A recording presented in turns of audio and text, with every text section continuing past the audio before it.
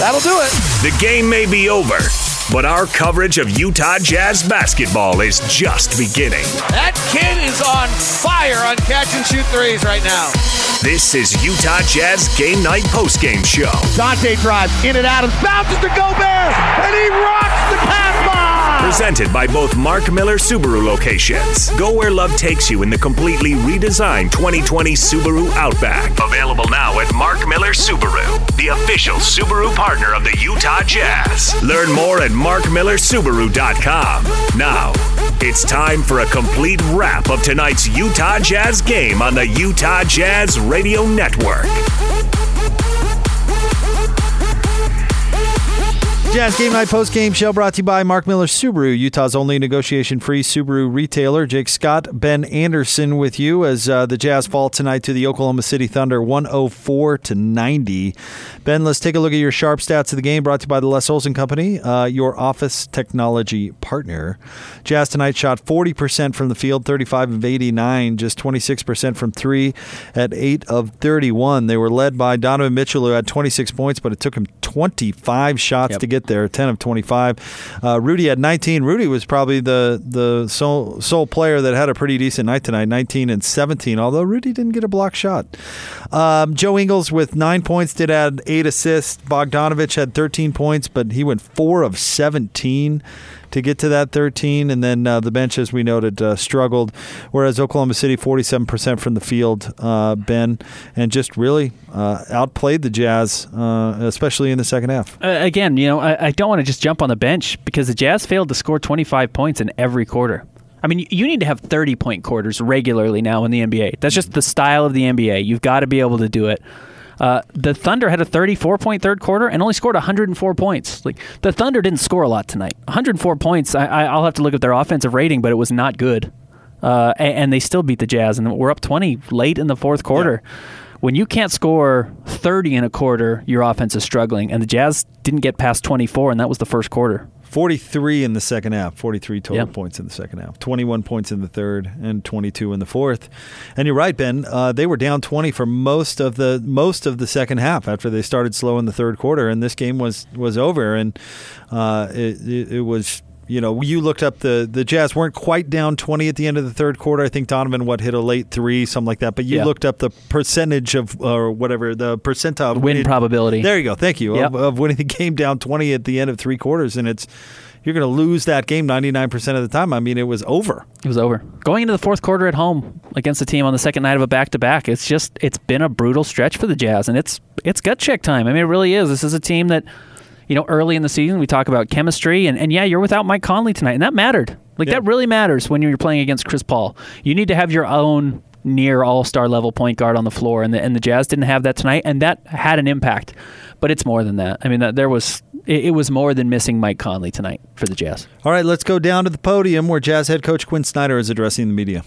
Well, generally speaking as well, we've clearly struggled over the last several games.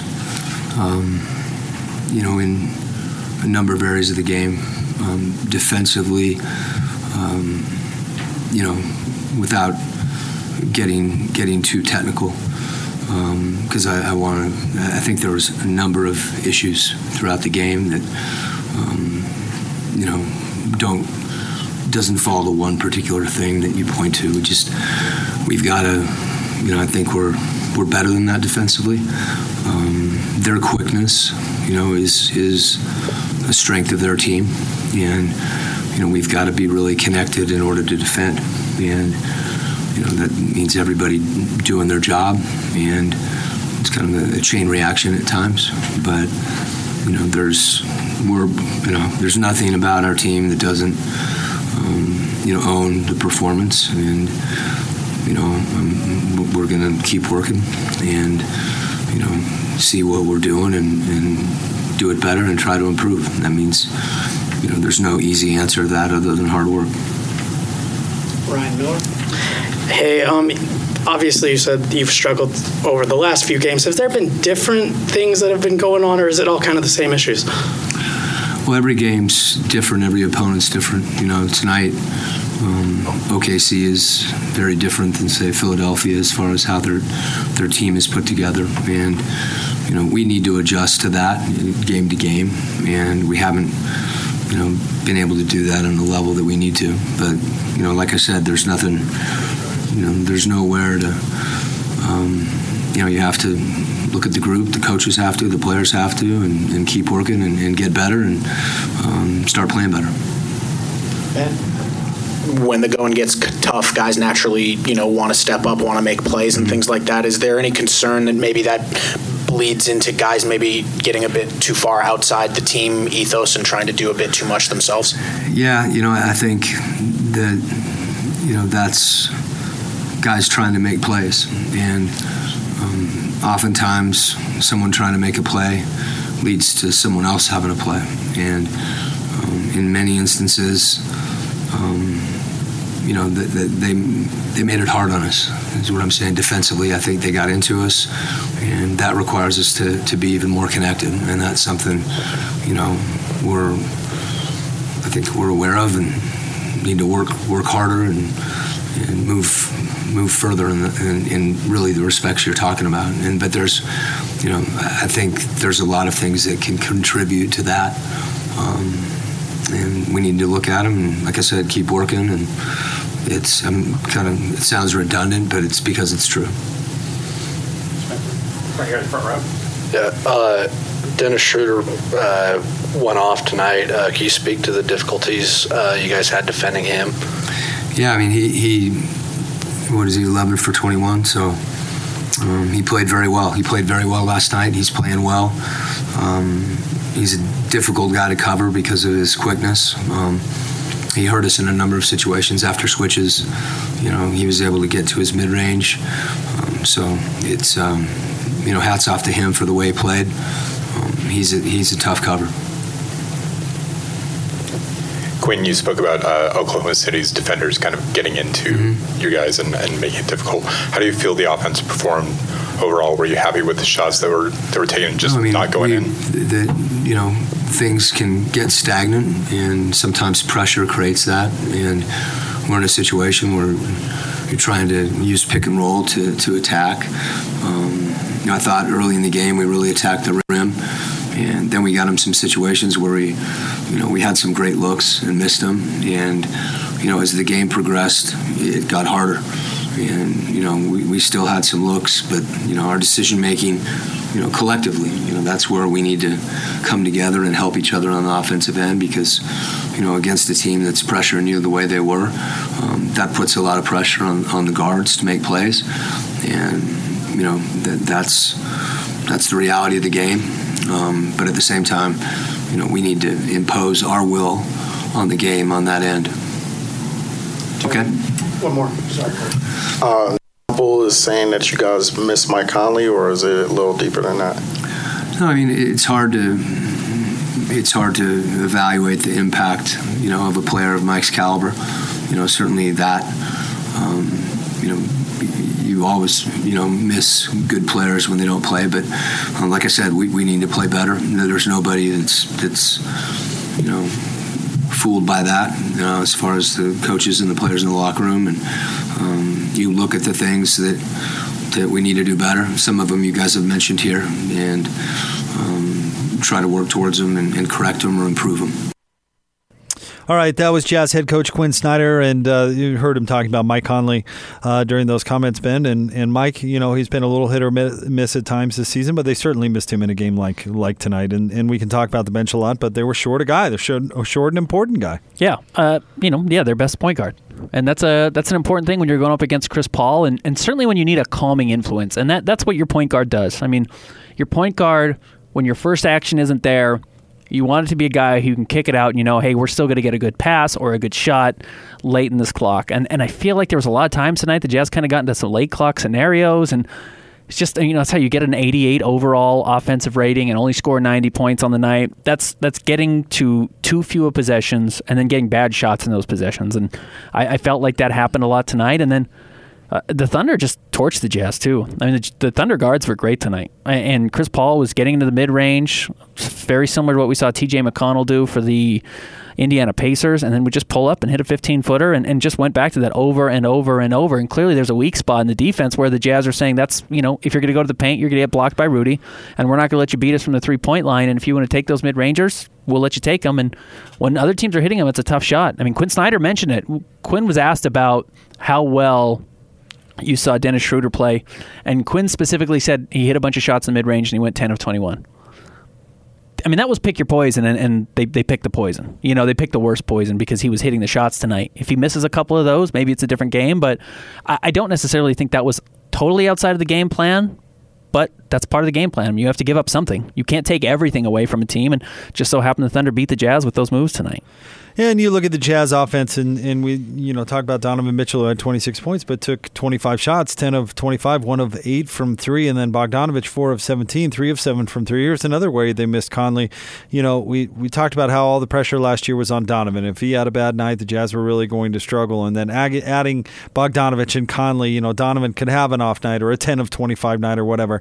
And in this case, he just didn't have really any help outside of Rudy. But I mean, Rudy only took 10 shots. He's 9 of 10. I mean, Rudy is not the type of player, certainly at this point in his career, where he's going to carry an offense. I mean, that's just not his game. He's not going to take 10 shots is good for Rudy. You can't easily manufacture 20 shots for Rudy Gobert when he's having a hot night. Any night Bojan Bogdanovic wants to take 20 shots, he can. Or if Donovan wants to take 25 shots, it's very easy to do. He can do that. It's hard for Rudy to take X amount of shots. He's going to get 10 because of how he plays. It's hard to get him to 20. Even if he's having a great night, and that's that's a hard part about having a center like that. And I'm not saying Rudy's not amazing. Rudy's incredible. Was by far the Jazz best player tonight. Has been the Jazz most consistent player throughout the season. But it's hard to manufacture shots for a guy like that. Right. Well, in the fourth quarter, when you need a bucket or somebody to go get a bucket, it's just not Rudy. I mean, he can give you offense. He's a big part of this offense. He's Absolutely. just not going to be somebody who carries it. There's no doubt about it. All right, we'll get you more sound from the locker room coming up right around the corner. Want to remind you, go where love takes you in the completely redesigned 2020 Subaru Outback. Available now at Mark Miller Subaru, the official Subaru partner of the Utah Jazz. Learn more at markmillersubaru.com. Your final tonight, the Jazz fall to the Thunder 104-90 right here on the Jazz Radio Network.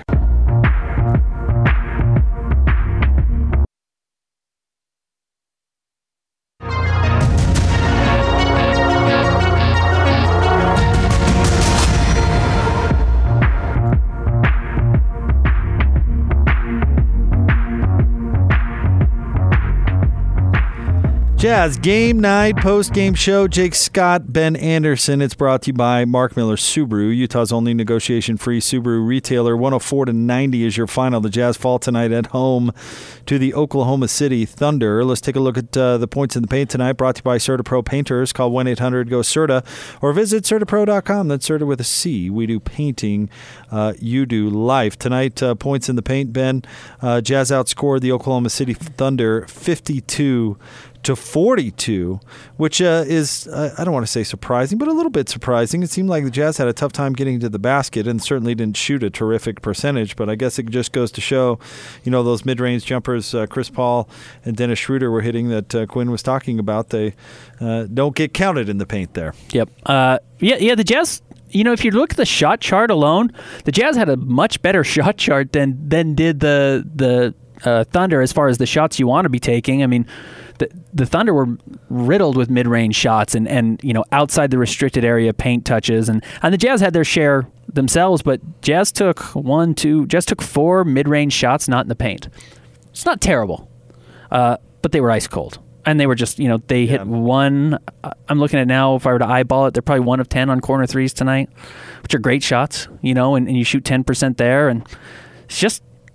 They weren't great tonight. I mean, the Jazz offense was just did not go in. And I absolutely 100% believe in the idea that when the ball goes in, regardless of what happens, everything looks better. If you run a play perfectly and you miss the shot, it looks like a bad play. Right. For the most part, unless it's so obviously, a great wide open look.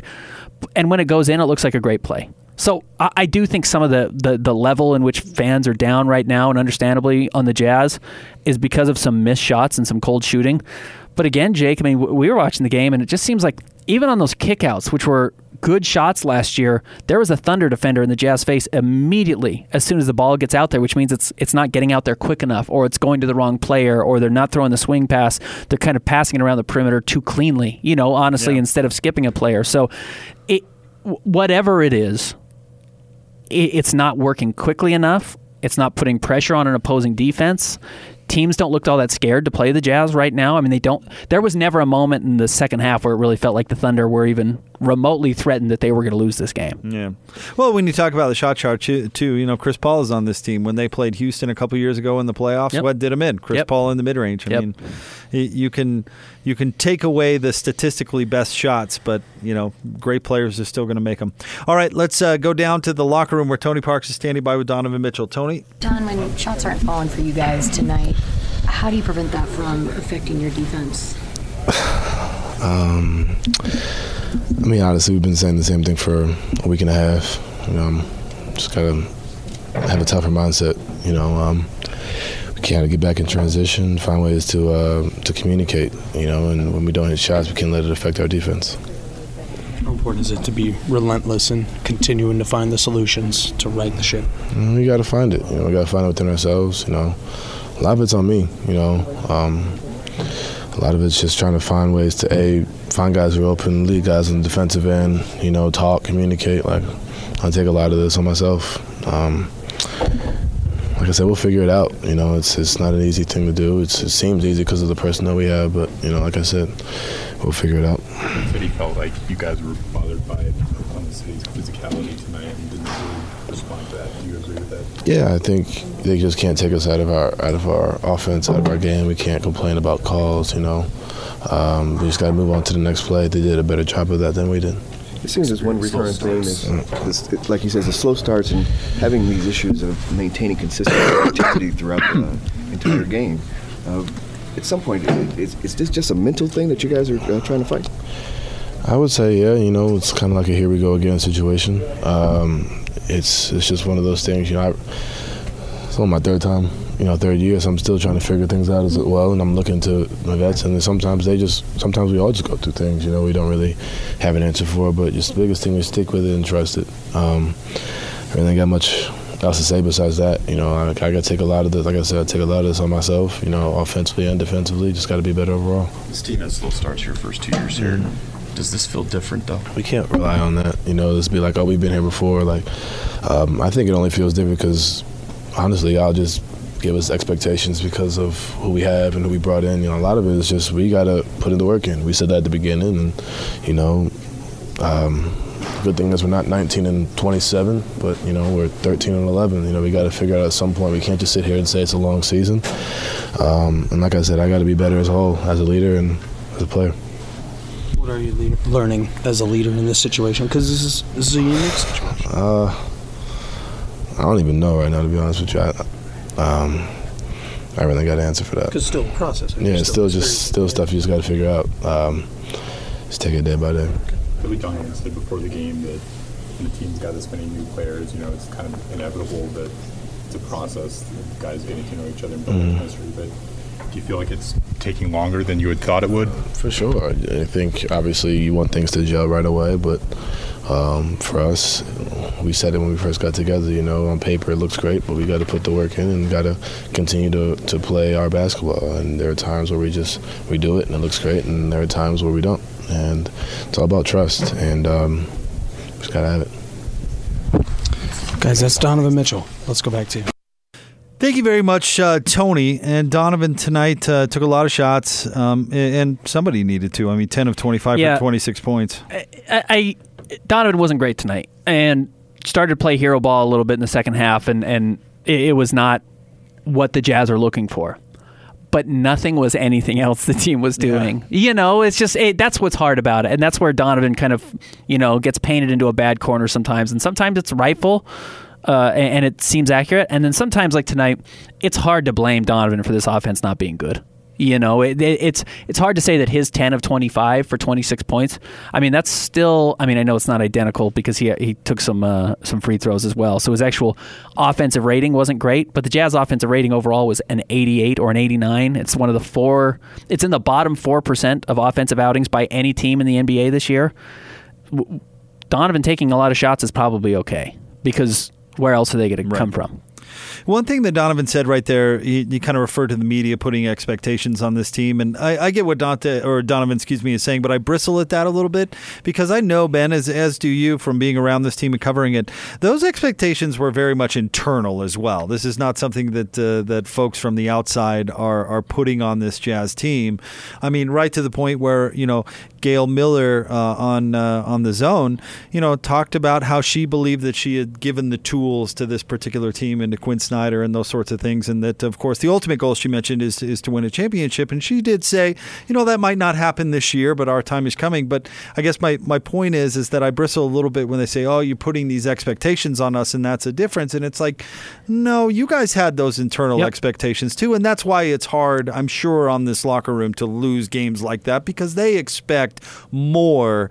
And again, I don't mean to nitpick what Donovan was saying right there, but I know that these guys believed that they had those expectations of themselves as well. It wasn't lopsided expectations, right, and it wasn't unfair expectations. Now, maybe unfair in the sense that people thought they were going to come in and compete right away for a championship, but I think that came from everywhere. Right. That came from inside the locker room, that came from outside the locker room. As you mentioned, it was talked about high up in the Jazz. I mean, as far as expectations were real.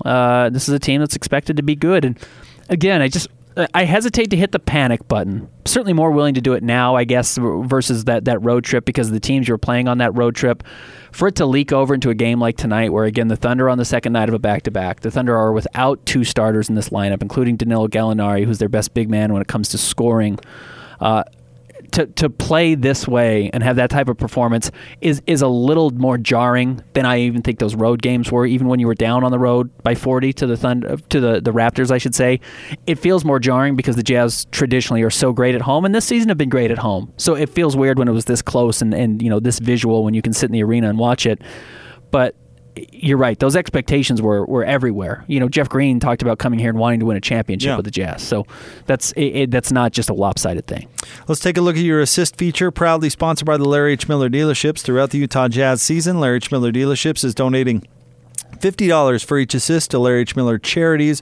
We are driven by you. The Jazz tonight had 19 assists on 36 made field goals. They were led by Joe Ingles, who had 8 assists tonight. Donovan Mitchell had 3.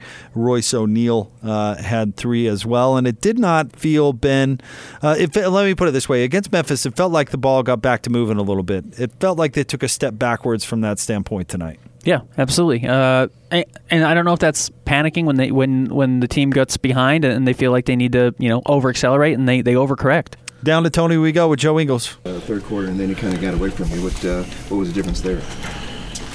I don't really, honestly, don't have too many answers right now. I think it'd be good to go and watch the film, kind of see what we did. I think we played well in the first half. I think we were down 3 or whenever we were down at half time. But yeah, I think a little bit the ball movement a little bit. We got kind of stuck. They were going under a lot of pick and rolls, and I think they've played as that kind of way for a while. In that situation, like whoever's either got to be ready to shoot or kind of make a play, and we missed some stuff early in that second half, I think. And but yeah, that's the only thing I can kind of really think of. I think once we started missing, they'll run transition a little bit and stuff like that. But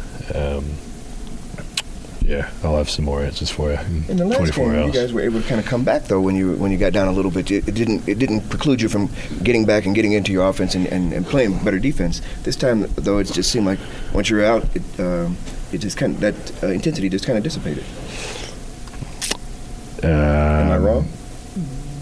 I don't know. Everyone's going to have an opinion of if we could come back or not. Last game I don't know what the difference was. Like I said, we'll be able to watch it a bit more tomorrow. But I think, like I said, they were kind of going under and like mirroring the pick and roll, and sometimes we were hesitant to shoot it. I know I had a couple I probably could have just rose up and shot it. Rudy setting a good screen, and even for our bigs, it's tough to screen when they're just kind of doing that. They did a good job, and maybe we shoot that and then make a couple more. They start going over. You don't, who knows, kind of thing. Yeah, I don't know. ask for me at the next shoot around, and I'll give you some more answers. Quinn said in postgame that maybe their speed caught you off guard a little bit, but with Rudy defense, he always points to communication as the first thing. Yeah, I think with everything we do is offense and defense.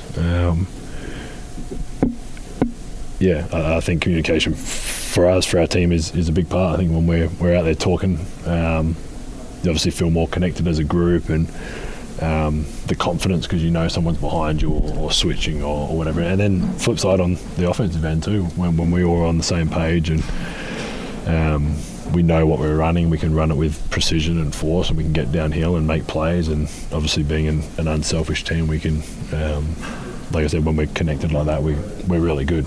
And there's obviously been probably a few too many times this year that we haven't been as connected, and it's something that kind of flows within the NBA season. There's ups and downs, and we obviously had a good game after that rough stretch, the last one, and obviously some things now we can improve on after watching the film tomorrow. Is there anything you could point to in particular to maybe help explain those gaps in connectivity that you mentioned that are happening too often? Like, you mean things in particular, or? Is there any, you're saying that you're having too long of periods of gaps there in I think just, I mean, I wouldn't say one thing or two things kind of that stick out that kind of openly or anything, but I think just little things on both ends of the floor. I mean, Quinn's challenged me personally to, like, free throw line. Usually I'm maybe arguing with the referee or something where I can get our team into whatever we want to be in, and that's on me. And little things like that obviously can help us. I can do that, make sure everyone knows what we're in, and then we can execute like we want to execute. But there's a million situations obviously that we could break down, I think, but just little things here and there. And I think that's what we, after that kind of tough stretch that we had a couple of days, and we kind of really dug into some of those things. And I think we were the last game we weren't talking about these little things. Obviously tonight we broke down a bit more, and like I said, I think the offensive end, like mirroring those screens and us not making a decision, either shoot it or drive by him kind of thing. It's that part of it's pretty simple, and then make plays. Like I said, we're an unselfish team, and there we had, I don't know how many turnovers, we had a few in the first half. I think we were pretty good with it in the second half, but missed a lot of shots in the second half that they get out and run, and they're a pretty quick team in transition, playing 4 guards and 3-point guards basically. Last couple of years you guys kind of got over these stretches, right? I mean, the early season struggles. Looking back on those, what was kind of the difference that allowed you to kind of turn the tide? I don't remember what we did last week. I guess it's hard because we are a completely different team than what we were. Well, we've kind of, everyone's, I guess, talked a little bit about whatever we had 10 new guys or whatever it's been, and incorporating them into the system. And I think a little bit of that has been kind of our struggles. I think the more we play together and the more we're out there together, practices, games, obviously I have no doubt that we'll put it all together, and we are a really good team. We'll continue to get better and better. And I think, as boring as it sounds, the more we're out there together, the more we're out there making mistakes together and making good plays together, we're going to continue to get better, and that's just that continuity of being out there together, as boring as that answer is. Guys, that's Joe Ingles. Let's go back to you. Thank you very much, Tony. What do you think about that concept of continuity with this team, Ben? First, I want to say it's weird that Joe Ingles is talking, period. Yeah. And good. This team needs leadership right now. It really does. And Donovan talked about how it's hard for him to be a leader, and he's trying to learn how to do it, and it's only his 3rd year in the league. Joe is one of the veterans on this team. He's been a leader in Australia. He's led teams before to high success. Joe Ingles often kind of sneaks out of the locker room quickly because he just doesn't love the media aspect of it, which is fine. For him to sit down and talk for, 5 minutes there, 6 minutes, which is least very long, and give real answers instead of just short answers, including saying, I don't know what's wrong. We got to look at the tape and fix it. That's a good sign. Those are the types of things I think you actually do want to see in this locker room right now, tonight. And that's a good sign. Continuity is absolutely an issue, and not just year to year. I mean, night to night, the continuity is not there. And what works one night just seemed to have no chance the next night. And whether it's confidence shooting the ball, confidence attacking off the dribble, knowing what play you're looking for, knowing how to execute that play, night to night just looks totally different. And that's confusing. Want to remind you to go where love takes you in the completely redesigned 2020 Subaru Outback, available now at Mark Miller Subaru, the official Subaru partner of the Utah Jazz. Learn more at markmillersubaru.com. Your final, the Jazz fall to the Thunder tonight, 104-90. We'll continue to break this one down, get you sound from the locker room as well, straight ahead here on the Jazz Radio Network.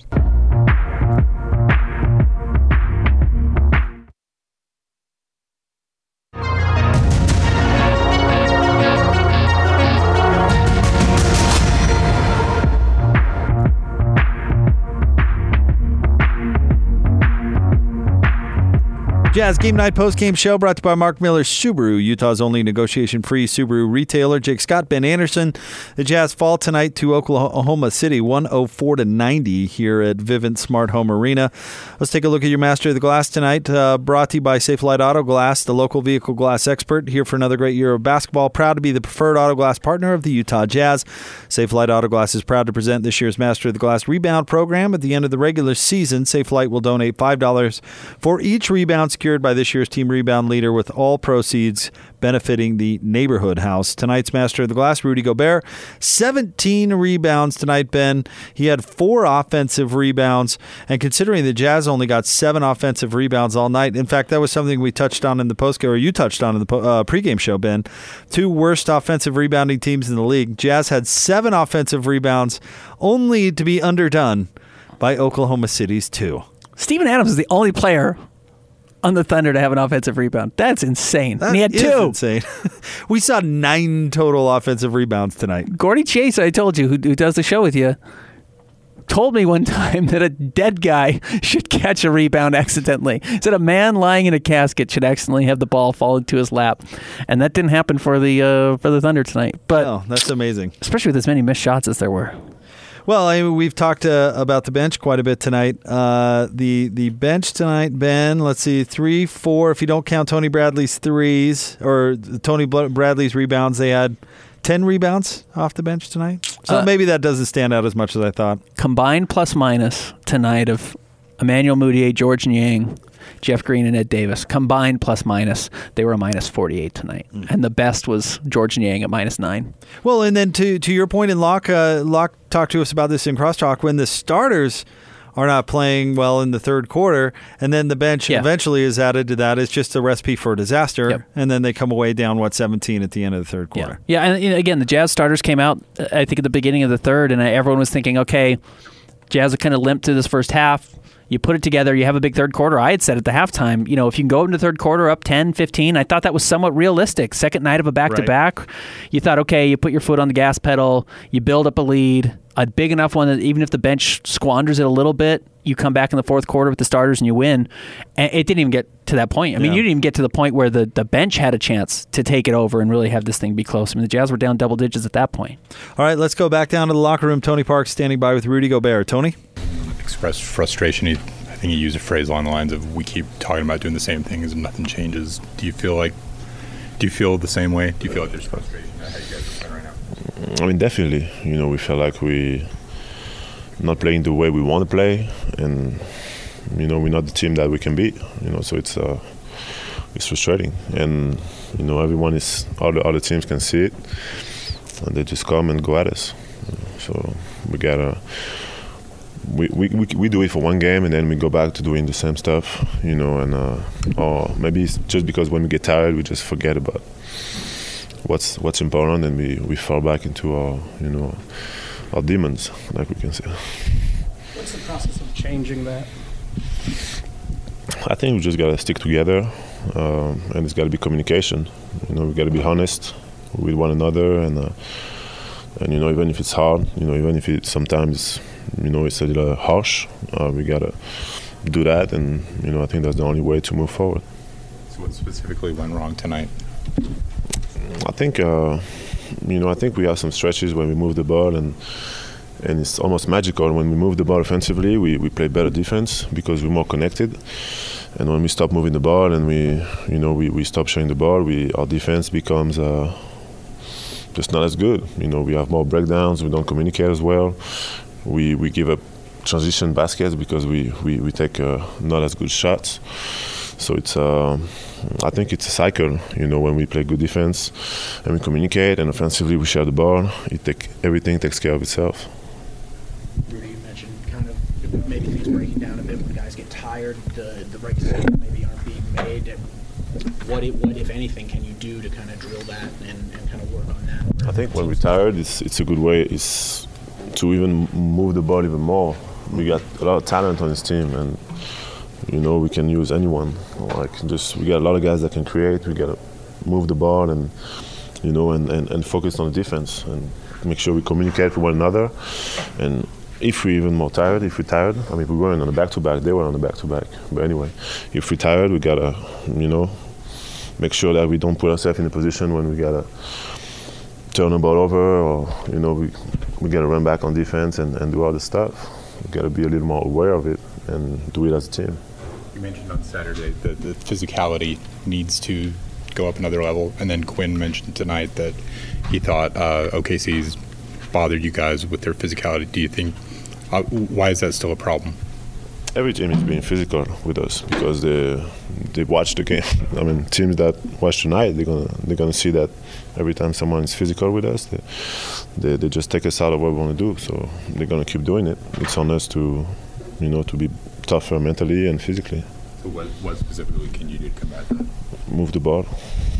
It's a good step, and do it with force. And then defensively, same, communicate and be physical. Are there things you do in practice to practice moving the ball, or is it just like a decision, yes or no? We do it every day. We do it every day, and I think it's going to come. We just got to keep communicating with each other, and keep having the right mindset, and those habits are going to come. Are you surprised that it has taken this long to kind of get connected on the court with the new game?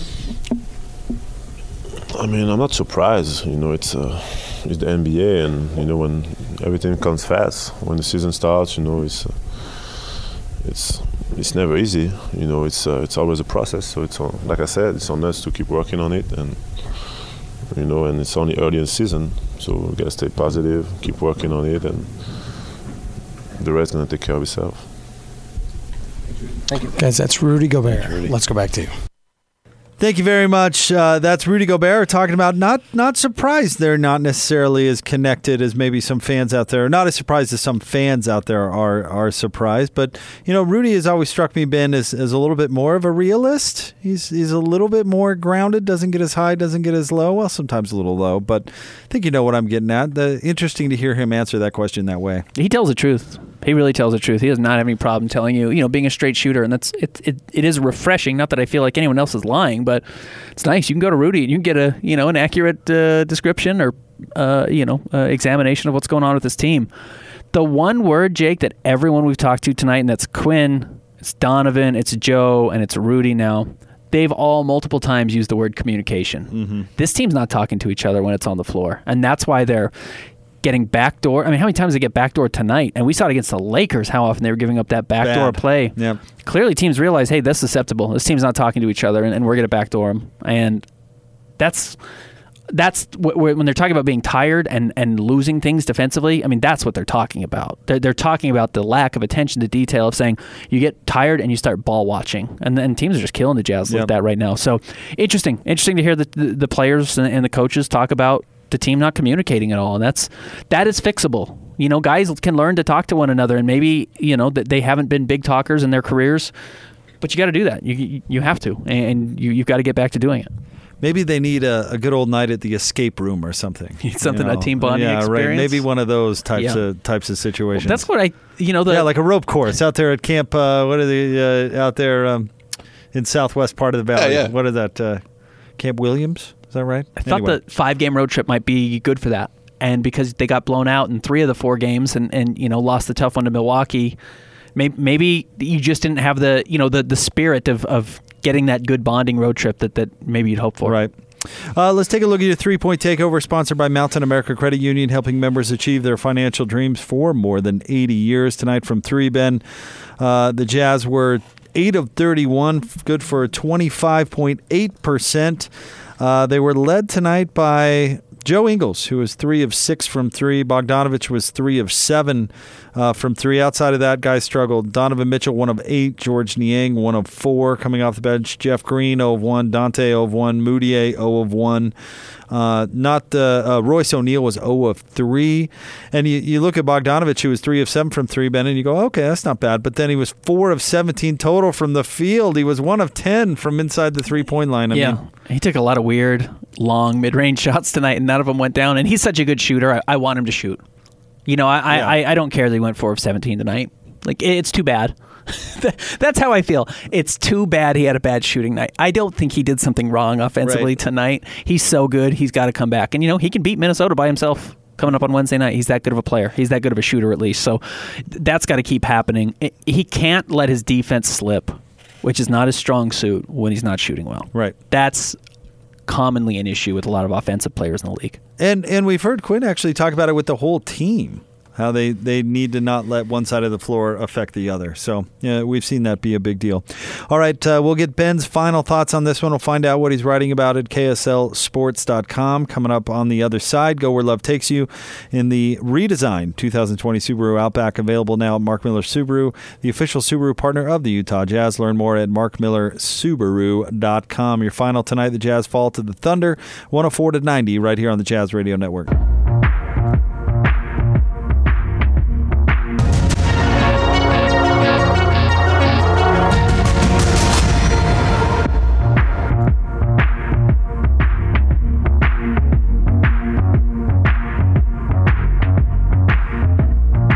To 90 is your final. The Jazz fall to the Oklahoma City Thunder tonight. It's your Jazz Game Night postgame show. Jake Scott, Ben Anderson of KSL Sports. Postgame, of course, brought to you by Mark Miller Subaru, Utah's only negotiation-free Subaru retailer. But before we put a bow on this one, Ben, what are you working on tonight for KSL Sports?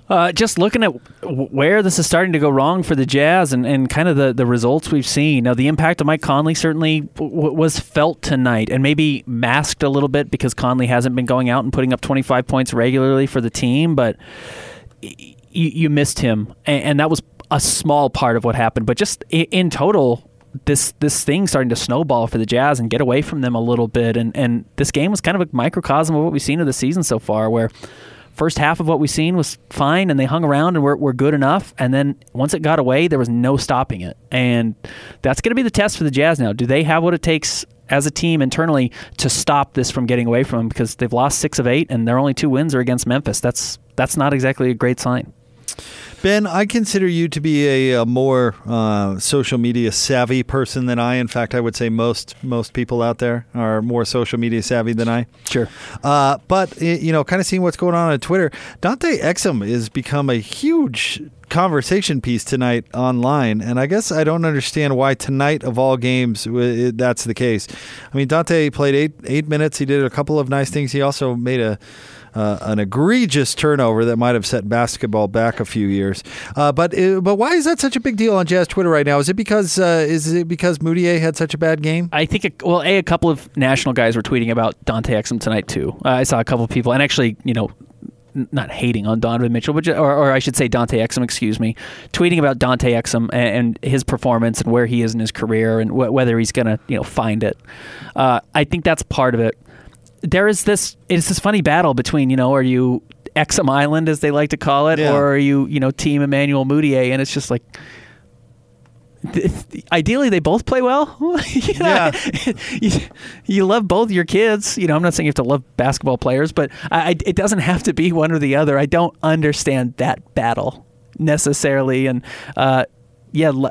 feeling like Dante needs to be stood up for, or and root for your team and support your team. I 100% believe in that. It doesn't have to be one or the other. And liking Emmanuel Moutier doesn't mean you don't like Dante Exum or vice versa. So my question for you actually eventually is going to be, where are you at on Dante Exum? How you hanging on? Where are you? But let me say how I view him now, and maybe this is controversial. All right. Okay. Where he's got with his injury situation is unfortunate, but the truth is he hasn't really had the time or the continuity to really advance his basketball skills. And so at this point in his career, he's not going to be cut tomorrow. He's under contract, all right? He's not going anywhere. And I always thought this year was going to be the year that he was going to really have to play his way into the rotation. Okay, nothing was going to be necessarily given to him because he's years away from that number 5 pick. The Jazz are still invested in him, but his history hasn't been one that you could necessarily count on. You can't necessarily disagree with that, right? So he was kind of like that long shot bet that you make when you're on a visit or a trip to Vegas with your buddies, and you're like, okay, well, I'm going to bet this 20-point underdog to win, but I'm only going to put $1 on it. So if it actually happens, then sweet, sushi on me tonight. Yeah. You know what I mean? And that's where I'm at with Dante right now. The Jazz really need him, but at what point can you really count on his production? So at one point, where I'm at with him is you just hope he gets better and plays his way into the rotation. But right now you can't count on that, right? Am I way off base? Well, nothing Quinn Snyder's doing is saying that you're wrong, because Quinn Snyder's not relying on him. Right. He played garbage minutes tonight when the Jazz were down 20. He's played... So the 10 games he's been back for 10 games, I guess 11 tonight. It's not updated yet at Basketball Reference, but before tonight, the 10 games, he'd played an average of 7 minutes a game. Okay, to be a rotation player, you've got to get 10 minutes or more.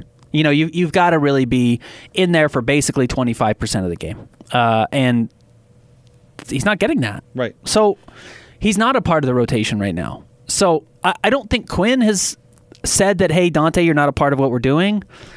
But where he is right now is not in the timeline of what the Jazz are trying to accomplish today. Now, I'm sure they're trying to work him back, and they would love to get him back to the level defensively that we've seen him play at. And his ability to get easy baskets in transition would be something the Jazz could really use. But it's not where he is right now. Whether that's rehab related, whether that's missed so much time related, he's not in the rotation. There's not an argument to be talked about here.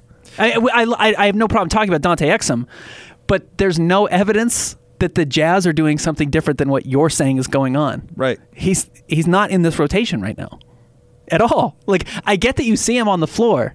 He's not playing important minutes. Right.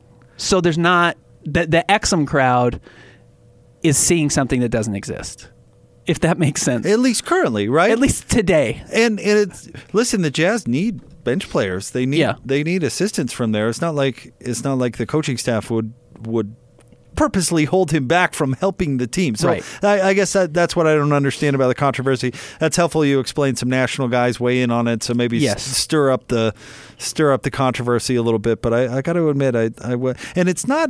I don't necessarily mean to be overcritical for Dante, because young players need to play, and if you're on the sidelines with a serious knee, shoulder, what else has Dante gone through? Ankle. Knee, shoulder, knee twice, and a shoulder. I mean, he's not playing. So I feel bad, because he was a player with all this athletic potential that needed time to hone the rest of his skills, and he hasn't had that for the most part. And now he's in a position in his career where the Jazz are not. When he started with the Jazz, they were a team like, hey, Dante, go play 25, no problem, go work it out. They're not that team anymore. He's always was going to have to play his way back into the rotation, and I hope he does. But to lob all this criticism the coaching staff way, I just don't understand. I mean, I think everybody listening to the show and everybody in this franchise is 100% pulling for Dante Exum to be a really good player. But you can't just say, hey, Dante, get out there and win one for us. I mean, that's just not where he is. Yeah, his injuries derailed the timeline that made sense with him becoming a top 5 player on this roster, where he played those last 42 games of his rookie season as the starter, replaced Trey Burke, and the Jazz went on that big tear and almost made the playoffs, and it was great. And then he tore up his knee in the offseason playing with Australia and missed the next year, and then came back and played a little bit, and I think that was his shoulder. And the Jazz were good all of a sudden because Donovan Mitchell turned into a very good player that nobody was expecting. And then, or maybe that was the Hayward year. I guess that was the Hayward year, the last year when the Jazz beat the playoffs with Joe Johnson. And he was backing up George Hill. And then he leaves. George Hill does, as does Gordon Hayward, and Donovan Mitchell comes in and is this superstar guard that is what Jazz fans wanted Dante Exum to be. Right. And they didn't need him anymore in that role. So he had to become something else. And then he's been hurt again, and it's been hard for him to figure it out. So his timeline and his injuries have they've never matched up with what the Jazz are doing. And that's too bad, but you can't play him for 35 minutes right now and just say, well, we're going to learn. We're going to suffer through those injuries. He only got 42 games in his career to do that, and that's unfortunate. It's actually good for the Jazz because that means they weren't a lottery team for 5 straight years. Right. That's awesome. That's much better than the alternative of being a bad lottery team waiting for Dante Exum to develop. So it's unfortunate. He's 1/15 of the roster. So I don't understand pulling your hair out for that. Right. I don't either. So it's good. And also, you know what? He came in, he threw some lobs to George, to Tony Bradley. To Tony Bradley at the end of the game, and it looked like the offense was working. And maybe fans saw that and said, "See, he can do this, and Emmanuel Mudiay can't do that." And they were playing against a team that had given up because they'd won the game. Right. And anyway, we don't need to dwell on this, but I'll be curious to follow how Dante improves. And I truly hope he plays this way into the Jazz rotation because, frankly, they really need somebody. They need more. They need more. They need another player to step up. There will be an opportunity for Dante Exum to make an impact on this team this year. Now, whether that will come to fruition or not, I think is up to Dante and his health and his work ethic and the coaching staff. But he will have an opportunity to do it. The opportunity's there for anybody right now on this roster who wants to step up and be that guy. The opportunity's there for you, Ben. Adrian, are you a free agent? You could be the guy. I could dunk once. Adrian he's tall. You dunked once? You could? I used to be able to. Oh, really? Adrian's like 6'6" and a volleyball player. You would expect he's not that. 6'6", but I'm 6'4". Yeah, he's tall. I can't believe it. You're a volleyball player. Those guys can jump. Yeah, see? Can't anymore. Adrian, get Adrian a jersey. Where's Tony Parks? He tries hard. Austin Horton says he could hit 3 open threes in an NBA game. So. Oh, that's a hot take. I love Austin to death, but there is not a chance that is true. He has to prove it, though. He hasn't had the chance, so. Well, when he does, I'd like to see it. Wait, on an NBA floor, no, he's not going to get that chance. How about on just an empty floor? We'll give Austin 10. I hope he's listening. Get to 3. Shout out to Austin Horton. All right, Ben, let's put a bow on this one, man. Give us a couple final thoughts. I know this is a really tough loss, but what are you taking from it? That Bojan Bogdanovic had a really bad night, and that's okay because he gets to have bad nights because he has so many good nights that he's a shooter, and he's not a Kyle Korver shooter. He's I'm going to take 17 shots a game shooter. So when Kyle Korver would have a bad shooting night, he would go 1 of 5. That's what Bojan Bogdanovic did. He takes 17 shots, and you have to live with that. Yep. Because against Minnesota on Wednesday night, he's going to go 11 of 17 for 32 points, and you're going to win the game as a result. Now, I'm not guaranteeing that, but that's the nature of living with shooters.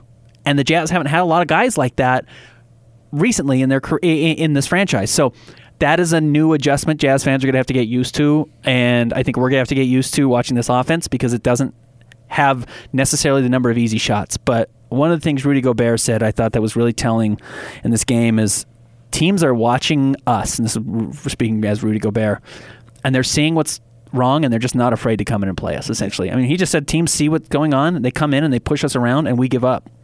That's telling. And Rudy knows teams see it. Other teams scout the Jazz and know that, hey, if we come in and play tough, they're going to give up.